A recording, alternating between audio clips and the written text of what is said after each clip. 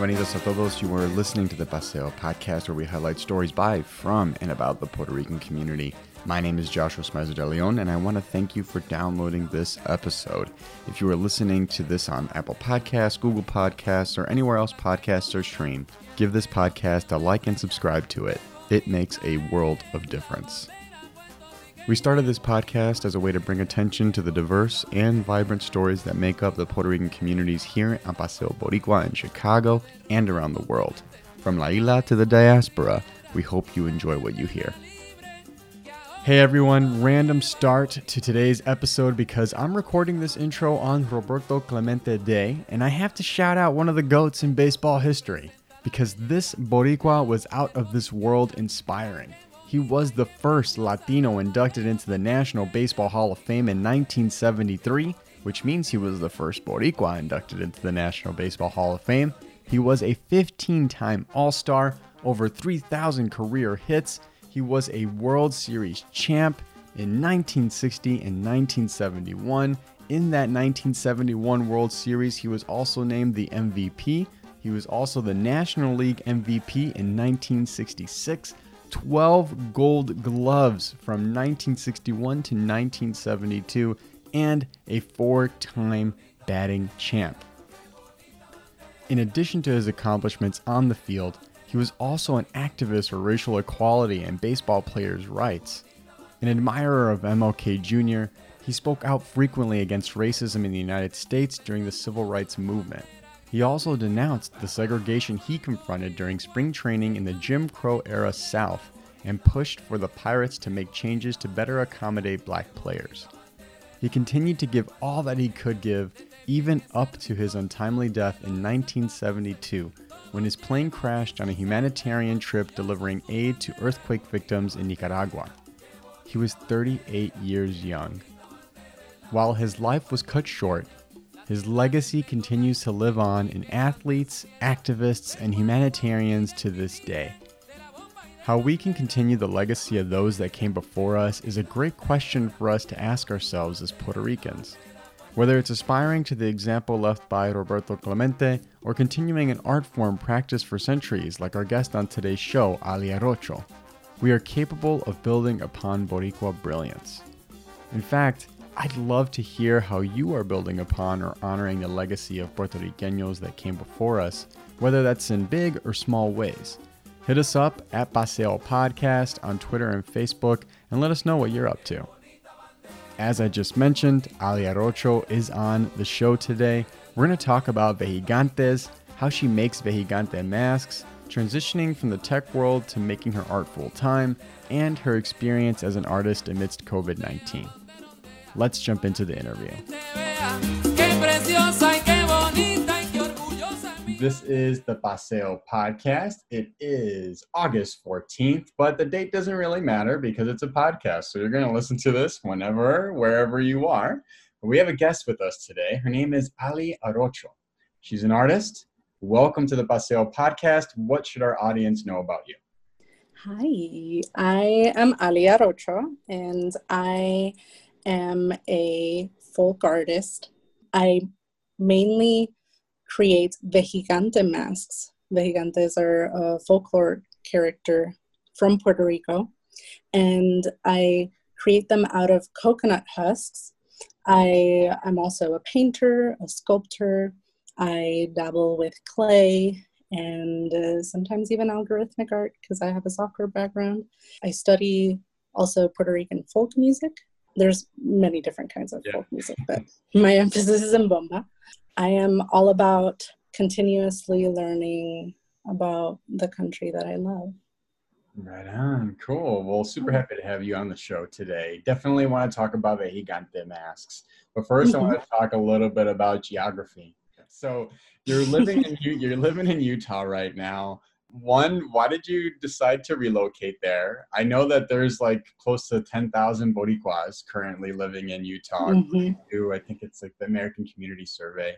But there's about 10,000 there. Was the Puerto Rican community in Utah the reason you decided to migrate there? I was in Puerto Rico until I was 23 and moved to North Carolina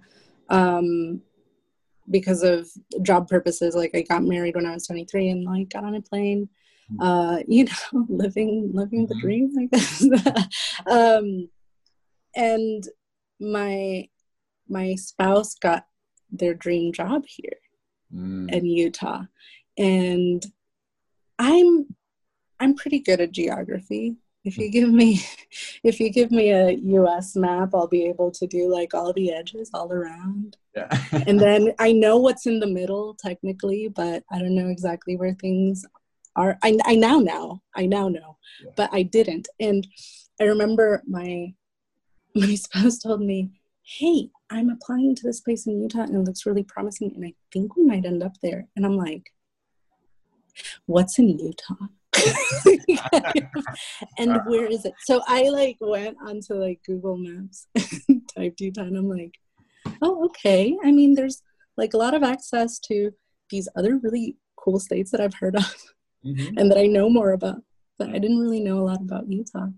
So I did learn that, like, once I got here, I love how gorgeous it is and the biodiversity and just the dry air was new.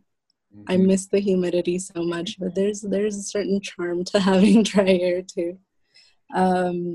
And really, it was kind of like I'm going to tag along and we're going to embark on a new adventure kind of thing. But I've warmed up to Utah. Okay. And the Puerto Rican community is small. It's growing.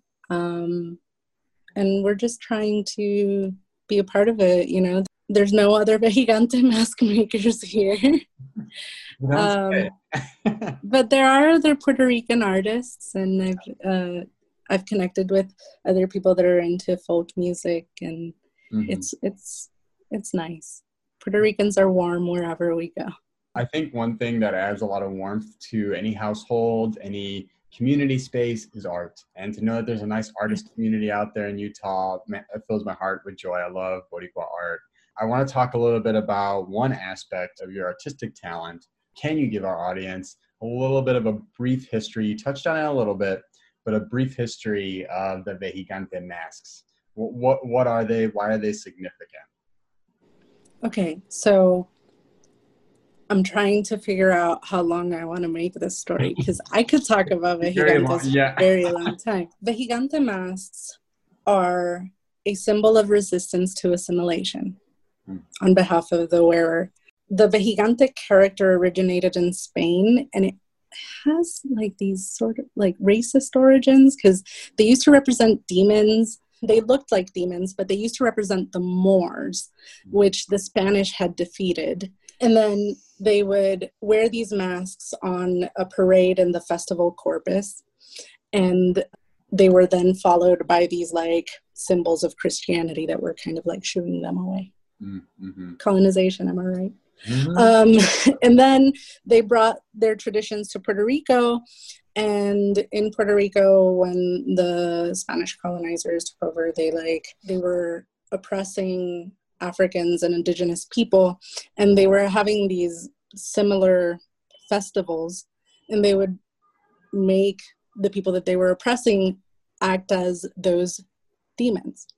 So usually these masks in Spain were made out of paper mache, but in Puerto Rico, especially in the northeast part of Puerto Rico, they started making them out of coconut husks. Why not, right? You have this thing that's kind of spherical, and you can hollow it out and slap some paint on it and make it look cool, make it look like a cool mask. So the people that were made to take these roles of demons saw that as an opportunity to express aspects of their culture that they could otherwise not access. So that's why it was a resistance to assimilation, because it was like, okay, I'll take part in your traditions, but I'm going to do it my way. And so that's why the coconut masks are these like hyper colorful masks that resemble some of the masks that we see in West Africa. In what I have researched, I haven't exactly pinpointed where they come from, but I have some ideas. And the more similar ones are from that West Africa region. For those listening, if you don't know the history about the Moors in España, it's a fascinating, dark, sad history. Definitely encourage our listeners to learn that history. Can really give some much needed context. But the Vehigantes, to your point, have evolved so much over time. What do you feel today the Vehicante masks represent to Boricuas? I think it's a fun, loving, mischievous character that is always like dancing on the sidelines of a bomba, a batey de bomba, or plena. Mm-hmm. It's you usually see it Puerto Rican festivals. Puerto Rican festival here, they're all over the place, all over, and we have it's like dedicated to them too. Yeah, and if you go to Puerto Rico, it's like and you're like in Old San Juan, you're walking down the street and there's like music in every corner, right? Yeah. And the chances are you're going to see a Vejigante dancing around and trying to amp up the crowd. It's always a lot of fun to see them around. We talked a little bit about the history. We talked a little bit about what Vejigantes mean to the Boricua community currently. Let's talk about you. Why did you decide, of all the things to create, to dedicate time, energy, talent into, why did you decide this type of imagery to produce? I've been homesick ever since I left in 2011. And part of my process of dealing with the homesickness was to connect with my island somehow. I was reading lots of history, looking at Puerto Rican art, looking into bomba. I realized how little I knew about Vejigantes. I remember like being at school and being told, oh yeah, Vejigantes are these folkloric characters. They're always like having a good time in festivals. Let's make a mask. It's Arts and Crafts Day. Mm-hmm. And I remember making a mask. I didn't even make a coconut mask. I made a paper mache mask, which is more like festival style. And those are typically made in Playa de Ponce, which is the southern part of the island. Okay. And the way that we did those was we blew up a balloon and then we do like the paper mache around it, wait till it dried, and then paint it on it, whatever. But then I kept looking at the Loíza ones and I'm like, why don't I know anything about Loíza Vejigantes? And I went through this process of like guilt and shame. Like, am I even really Puerto Rican? You know, like all of this stuff that a lot of Puerto Ricans, once they start digging into their history, like feel that way. Especially Puerto Ricans that have either lived all of their lives in the diaspora or have moved away from the island, right? And so I just started doing research and I was playing around with some polymer clay and I'm like, you know, I'm going to make some mini masks. And I made them and I made them for myself. And it was just this process that was all for me. I hung them on the wall and everyone loved them, seemed to love them. And I didn't think much of it. They hung on my wall for a very long time until Hurricane Maria happened. So that was like fast forward several years after I made those first Vejigantes, feeling the despair and impotence of being so far away from the island and not being able to do anything. I had my software job and I was like burning out. I needed to connect with making art. And I also needed to find a way to make myself feel useful in aiding the situation back home from afar. So I was like, I'm going to make a bunch of these and I'm going to do a charity event. I joined a festival and I sold my masks and just like donated all the money that I made from them. And I was like, I have a full-time job. I'm just doing this on the side. If I don't make any money or sell anything, I'm not going to lose anything. Like, this is more of like a healing activity for me. I just hope that, you know, someone is interested in them. And they were a hit. Everyone loved them. People responded so well to them. I sold a bunch of them. I was able to donate an okay amount of money to a local charity that I trusted, then I was like, wait a minute, I think there's something here. I think I want to do this. And then the Gigantes turned into this sort of symbol for me. That resistance to assimilation spoke to me because I had been trying to navigate being a Latina in the US, trying to like really separate how I presented myself to Americans and how I presented myself to my Puerto Rican community. Mm-hmm. And I realized that I didn't have to do that.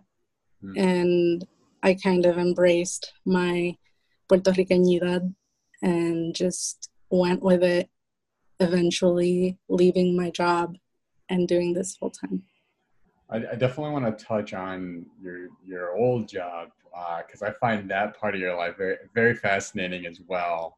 But before we get into that, I want to talk to you about this Slug magazine article I read that you were featured in. Yeah. And I want to say it was from this past March. It was about a showing that you had. So this is just before the pandemic. And yeah. You were quoted in this article. It said, I'm trying to remember the exact quote, but you had basically described it as a rite of passage. So like mm-hmm. you did like the work, the showing, this was like a rite of passage for you. Can you say a bit more about that? What did you mean by that statement?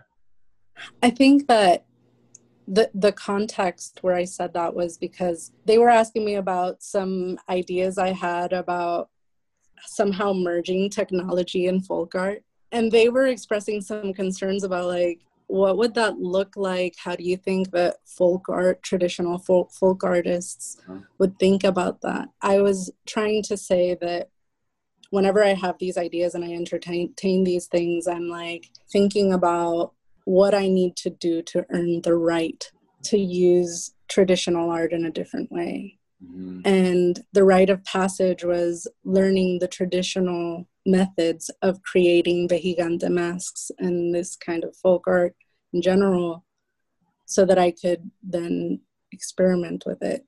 I think there's also like something there about like a rite of passage, all of this using the gigantes as a symbol for my own resistance of assimilation, and for my own healing process of feeling impotent, of missing my family. It can be seen as a rite of passage for me to say like, hey, Ali, like you're as Puerto Rican as you can get, you know, that connection, you can be far away, but that connection's never going to go away. And you keep it alive within you by doing this, but also by sharing the history and culture with other people. So you get to this rite of passage moment, and then the pandemic hits. What does that mean for your art now? It was, I think I'm picking it back up. Yeah. Right now. There was certainly a grieving process because I did feel like, hey, I'm having all these opportunities. I had the show that you read about in the Slug Mag article, Isla. Then I had another show that was postponed due to the pandemic. There were festivals that I regularly attend, like Living Traditions Festival is a folk arts focused festival. It is just... It was just a shock, right? I mean, like many other people faced this, but it just felt like I was all of a sudden stuck, and I didn't know how to adapt quickly. Or perhaps I did, but the shock was sufficient that it took me a while to get the motivation to do it. I'm certainly finding ways to adapt. There are a lot of local and nationwide virtual shows that I'm trying to kind of like put up in a list and lining up some proposals and stuff. I'm now working with a friend and doing little collaborations as a way to not only move my art along and, you know, in terms of sales, but also to connect with people, because isolating has been hard in that way too. I don't know if that necessarily answers your question, but It does. I think a lot of people can relate to that, this feeling of isolation, this feeling of, okay, what am I going to do? Can I do anything? And then trying to reassess and problem solve almost on the fly. Like, okay, how do I kind of push through this? Because let's be honest here, I don't think we're going to see an end to this pandemic anytime soon. mm-mm. So it's kind of this make or break moment where it's like, okay, well, we have to figure out a way to move forward somehow with the backdrop of COVID-19. Right. And I think the key is to kind of like to try and spin a negative experience into an opportunity. Mm-hmm. So my Isla show had an opening, was pretty successful, and then it hung on the walls of the Sugar Arts Space Warehouse for a month and a half, and no one saw it, right? Because the opening was on March 5th, and then on March 8th-ish, we were already getting all these messages of, oh, this is getting bad, we should probably not go out. So I wasn't able to sell a large portion of the art that I had been working on since January. But then, and that added to the stress of, what am I going to do now, right? I had this show that was supposed to be this great opportunity, and no one was able to see it. Mm-hmm. But then I had this like stack of inventory, and I started just sharing it on Instagram, mm-hmm. and they like people started responding to it so well. I would sell them in a matter of minutes. And I was like, okay, so I have all this inventory. I guess I'm just going to start sharing things on social media.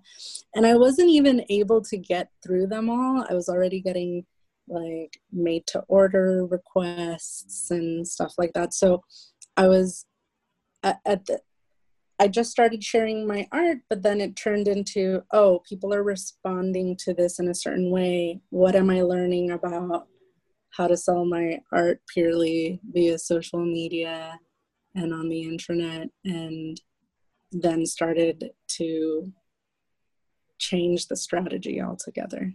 Yeah, that's dope. So let me ask you this then. So it sounds like you figured out the perfect alternative, utilizing technology to really get your artwork out there and bring in a little bit of cash too, which helps. Mm-hmm. Totally. Let's talk a little bit about technology though. So you got your BS in computer science. So you go to college for this, the pandemic hits. Did you ever get like a moment where you're like, maybe I should go back into the computer science world, into the tech world? Totally. Yeah. There was definitely a time, especially at the beginning, when there was just so much uncertainty around it, mm-hmm. that I told my husband, I'm going to like ramp up on programming again, study for interviews, because I don't know if you know this, but software engineers go through a pretty rigorous interview process, and I haven't programmed in a year and some change, and I mean, I know I can still pick it up and I could do it, but I needed to practice it. So I started practicing programming again, mm-hmm. like in 1.5 month into the pandemic, right? And it was with the purpose of revamping my resume and like getting back out there, because I didn't know. I was like, if my husband finds himself without a job, then I want to have a fallback. I want to have a plan B. I want to be secure in our finances should this get really bad. But I have a wonderful partner, and he encouraged me to wait. We were okay. I'm a worrier, and I like having like plan A, plan B, plan C. And he was like, we're fine. We can make it, several months out. Let's wait and see how it goes. And once I started getting my masks out and I got that response, I was like, no, I needed to wait. I needed to kind of like ground myself, figure out what was going to work out, and then find a way to stay doing what I love to do. There's a reason why I left software and I'm doing this full time, and I'm really happy with what I do. Programming is a language in and of itself. So not practicing it for a year. It's kind of like that, I guess, like kind of like a bike, like you start doing it, it starts to kind of come back to you. But if you don't use it, you start to kind of lose it and you have to relearn a little bit. So I can only imagine what was going through your mind. So many moving pieces, my goodness. I'm happy that things ended up working out and you got your art online. Like that's such a dope way to navigate this craziness of the pandemic. But you did mention that you left programming for a reason. What made you want to get your degree in computer science? And then what made you want to divert from that path? I actually didn't start my education like computer science from the get-go. I was always a person who had a lot of interests. We were talking about that before. I was into math, I was into education, I was into marketing, I was into art, I was into science, all of these things. I just like learning how things work. And I had a hard time at the Universidad de Puerto Rico. I was like jumping from major to major. I had the opportunity to move out with my partner to North Carolina, and I took that and I kind of dropped out of college. I was young. I was thinking, I'll figure it out, it's fine. I've always been pretty like resourceful. I've always been pretty good at getting a job. I was like, let's do it. It's an adventure, right? My husband, he was a PhD student, and I was like around all of these people in academia, and I had a little retail job and I did like some things on the side. I always had like little side gigs and whatever. And I felt like I want to prove I'm smart. I want to have a paper and get like a badass job. And at that point I was like 24 or something. And I just went back to school and I decided I wanted to do math because I thought math is like a Renaissance degree. If I decide to go to grad school, I could do it in anything with a math degree. And if I want to get a job, like I have some flexibility in what jobs I can get with a math degree. So I was like, great flexibility, prove I'm smart, I'm going to do math. And then I took a computer science course and I loved it. I loved how I could do math-like things, but also be creative. And then I learned, wait, I think this is the real Renaissance degree. And my husband's actually a computer scientist. He's a computer science professor at the University of Utah. And at first I was like, I don't want to do what you're doing. I want to do my own thing. So I was really like hesitant about switching to computer science. But then one professor came to me and was like, I think you should consider switching. And I did. My husband gave me a hard time about it. I was like, you listen to other people, you don't listen to me. I'm like, see, but they're not biased. You love me. It's different.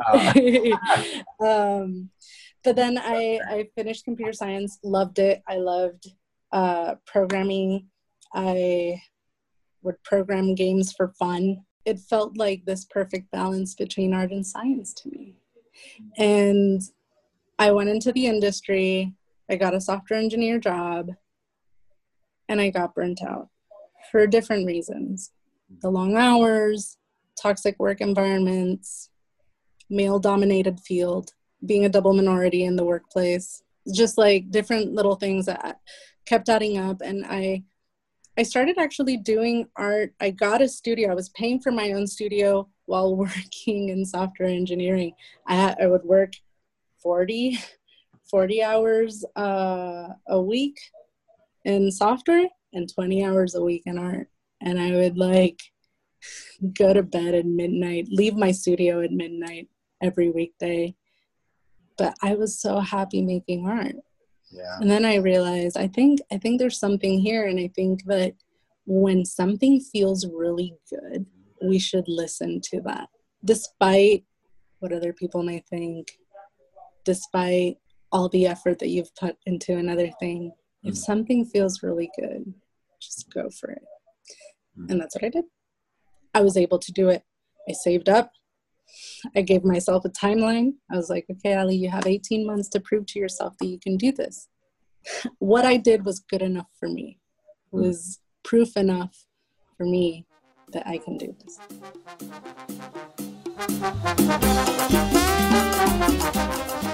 We want to take this moment to say thank you again for listening. When you download our podcast or subscribe to the podcast itself, that makes a world of difference. So gracias for taking your time to listen to us. We also want to take this time to thank the sponsor of today's episode. This episode would not be possible without the generous support of the Puerto Rican Cultural Center. The Puerto Rican Cultural Center, located at 2546 West Division Street right here in Chicago, is a community-based grassroots educational, health, and cultural services organization founded on the principles of self-determination, self-actualization, and self-sufficiency that is all activist-oriented. For more information on the work they do, give them a visit at their website at prcc-chgo.org. Again, that's prcc-chgo.org. Now, if you or anyone else you know would like to be a sponsor of the Paseo Podcast, please email us at paseopod@gmail.com. That's paseopod@gmail.com. Tell them Joshua from Humboldt Park sent you.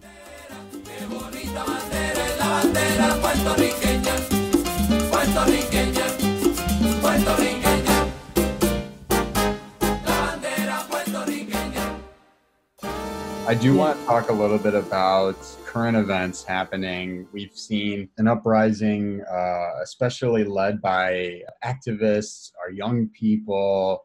A lot of this has been bubbling to the surface, but really felt like it's hit this peak moment after the killing of George Floyd, Breonna Taylor, and others.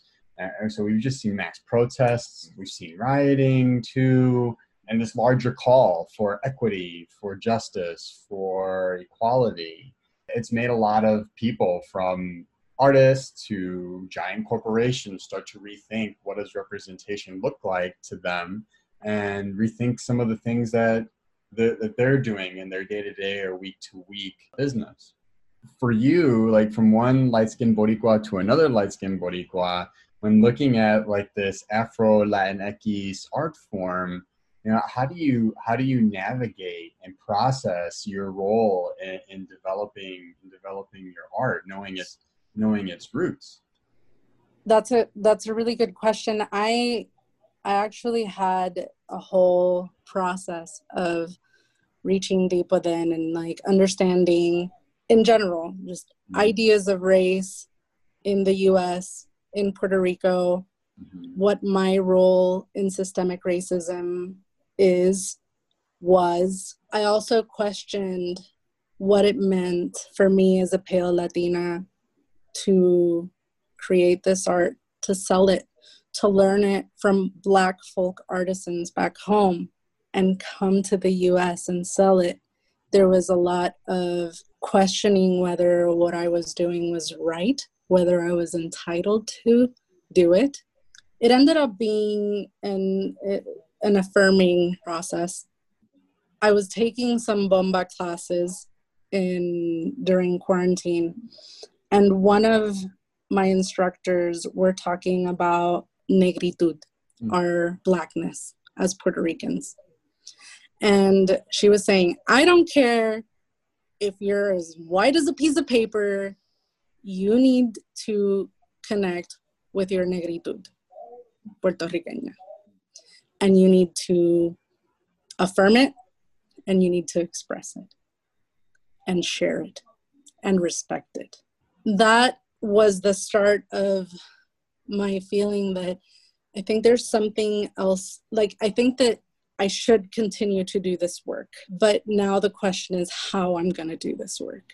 And as a pale Latina, I think that we have a responsibility to this work that is proportional to our privilege. I think that we need to talk about the history of these masks, their historical legacy, But I also need to talk about the legacy of my art. Who did I learn from? Where does my style come from? What inspires me? And the answer to those, I'm going to share them with you. The answer is there's two master folk artisans in the town of Loíza, Puerto Rico, which is the northeastern town that I was talking about earlier. The man that has mentored me directly is called Celele. His full name is Wilcelino Pizarro.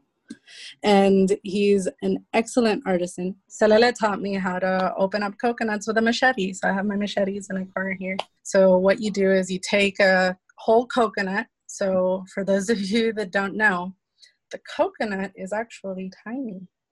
And that's what you usually see at the supermarket. But then it has this large husk. And that's why these masks look big. It's because it's the husk that we make the mask out of it. So you have to be really careful about opening up that husk and removing the coconut without losing the structural integrity of the mask, of the husk, so you can make your mask. Then you go into a carving process. I use X-Acto knives. Honestly, sometimes I use like whatever knife I can get my hands on. If you see, you can like actually go on YouTube and look at Castor Ayala carve a mask.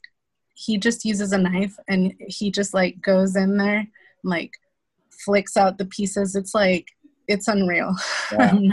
I'm not that smooth. And sometimes like hands hurt.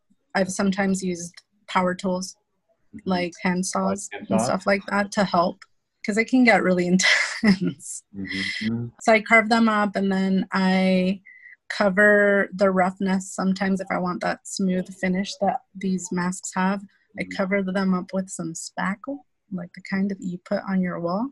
Yeah. And then you wait till that dries and paint them up. You sand and paint and glaze.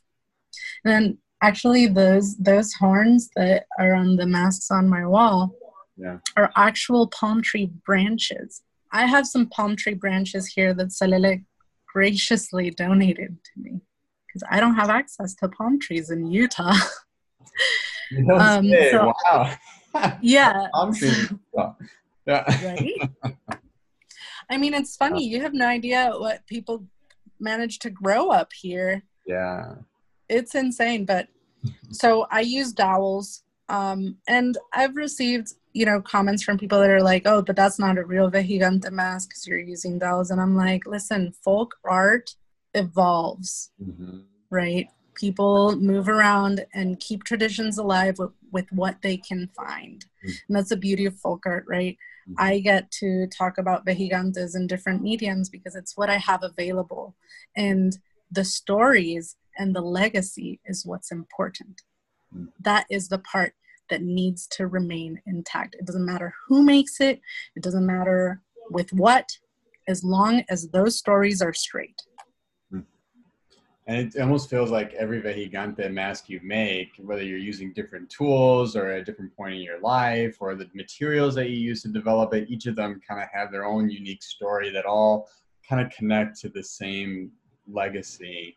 There's a lot to be said about honoring that history and honoring those roots. I saw on your Instagram, in addition to the Vejigante masks, and in addition to some other artwork you had on there, on your Instagram story, you were actually sharing poems, and it looked like maybe you were starting them throughout the pandemic. Was that something you were doing to practice good mental health? Was that for other people? Why were you doing that? It was for my mental health mainly. Yeah. I think that for many reasons. So throughout the pandemic, I realized I have like a voice box condition. And I was losing my voice and I was having a lot of difficulty breathing and talking on top of everything that was happening and that like brought on a lot of stress. One effect that had was that I realized I couldn't sing like I usually could. And I love singing bomba. And so I was mourning the ability to sing like I wanted to. I can still sing, I just need to bring it lower. But I was really bummed about it, and I was like, I need to get some feelings out. I need to express something with my voice. Mm-hmm. And because I can't sing, I looked at poetry. And poetry I have a really interesting history with poetry because I always felt like I couldn't access it. Like I couldn't always understand it. Like maybe I wasn't smart enough for it, which I know is silly. It's a silly thought. Mm-hmm. Poetry's for anyone. If you're listening and you haven't ever read poetry, go pick up a poetry book. You will think. Anyway, I started looking specifically for Puerto Rican women poets. There's not a whole lot of women poets that are well known. Mm-hmm. I'm sure there's tons of Puerto Rican women poets, but I just started looking for poems that I could speak through. Having lost my voice, I wanted to use someone else's words and find healing through them. Mm. So I started recording them, and I was like, I don't care if people like it or not. And I got like it had a good response. I hadn't gotten back to it because I've been, on and off with the voice thing. But it's something that I intend to pick back up. And I enjoyed reading poetry so much. I just bought a new poetry book, actually. I'm excited for it to get here so I can read more off of it.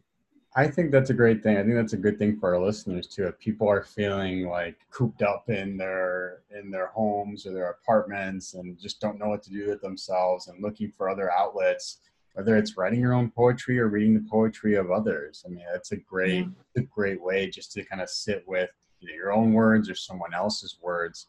I think we have a lot of awesome poets here. You made a great point. There's a lot of dope Puerto Rican female poets out there, but do they get the same platform as some of their male counterparts? Not even close. So the putting the effort into actually finding those gems that are out there, I think that really helps open our mind a little bit. You can only take so much of a man talking for so long until you're like, come on guys, we need to like pass the mic here. We need a bit. Let's expand this net a bit more. It's not all about you. So I love poetry. So I'm glad that hopefully you get back on it again. But if anybody's listening and wants to see, you have them all archived on your Instagram. Yeah. So they're on my highlights. And then speaking of Instagram, we're at the end of the interview. So I like to give my guests the opportunity to share how our listeners can keep up with them on social media, websites, throw it all out there. How can people keep up with you? Great ways to contact me are Instagram.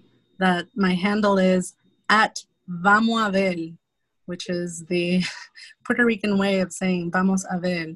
It ends with an L and everything. Vamos a ver. Or you can search my name, Ali Arocho. My website is aliarocho.art. And there you'll see a little bio. You can subscribe to a newsletter. You can also buy my masks through my website. I've been working on a wonderful collaboration with an old Puerto Rican friend of mine. Well, she's not old, but we've been friends for a long time. She makes these beautiful macrame wall hangings, and so we coordinated some macrame wall hangings with Vejigante masks, and they look awesome. I'm really excited to share that. So yeah, if you're looking for fun decor that's also a conversation starter and that may pique your interest in Puerto Rican history, check the Vejigantes out. Right on. All right. Yeah. Ali Arocho, thank you so much for being on the show. We got to have you on again sometime. Yeah, totally. Thanks for having me. Thanks again to Ali Arocho for coming on the show today.